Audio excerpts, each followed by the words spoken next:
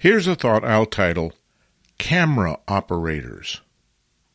The other day I received an email in which the writer took me to task for conflating the words, in their opinion anyway, the words photographer and artist.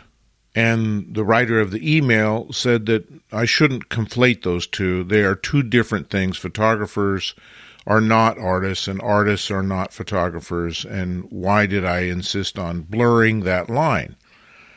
Well, I think the line that's being blurred there is an indication of an incredibly deep philosophical discussion about whether or not we're primarily camera operators or image makers.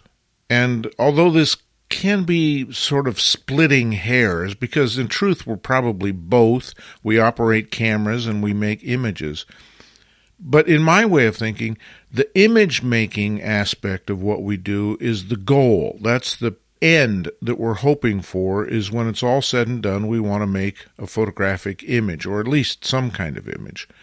And by the term camera operation, we're indicating the means by which we get there, although, quite honestly, I've seen and published work that didn't use a camera, that was, for example, scanned objects rather than photographed with a camera. So the definition of even camera operator is a little fuzzy, but let's set that aside. What I'm maintaining is that as fine art photographers in particular, our objective is to make images.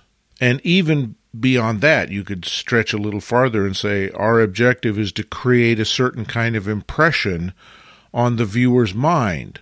So our ultimate goal is even beyond the image or the print itself. And in that sense, I don't feel guilty at all about conflating the words photographer and artist, or image maker, or introducing the fuzzy concept of fine art. We are communicators who are attempting to communicate something most frequently without verbalizing it, without words, without speech. We want to show something. And even in that process, we may occasionally need to use words like when we title our image or we put a caption on it or some such thing. But very definitely, we are more than camera operators, and operating the camera is not our goal. It's not the end point of anything. It's just a step along the way.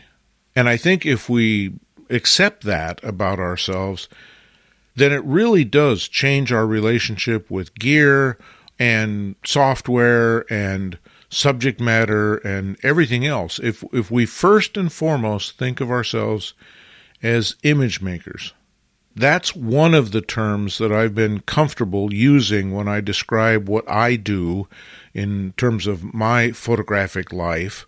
I either use the term I'm an image maker or I'm a storyteller, and I'm much more comfortable with those terms than I am the cumbersome term fine art photographer, which doesn't really say much about the personal aspect of being a personally expressive image maker, nor does it describe in any useful terms the kind of work that I do. Because in some regards, you could say that a landscape photographer like Ansel Adams is doing a completely different thing than an abstract photographer like Aaron Siskind. Although they are both obviously camera operators and they are both image makers, they are not at all the same kind of fine art photographer. So a lot of this is, I know, probably just semantics.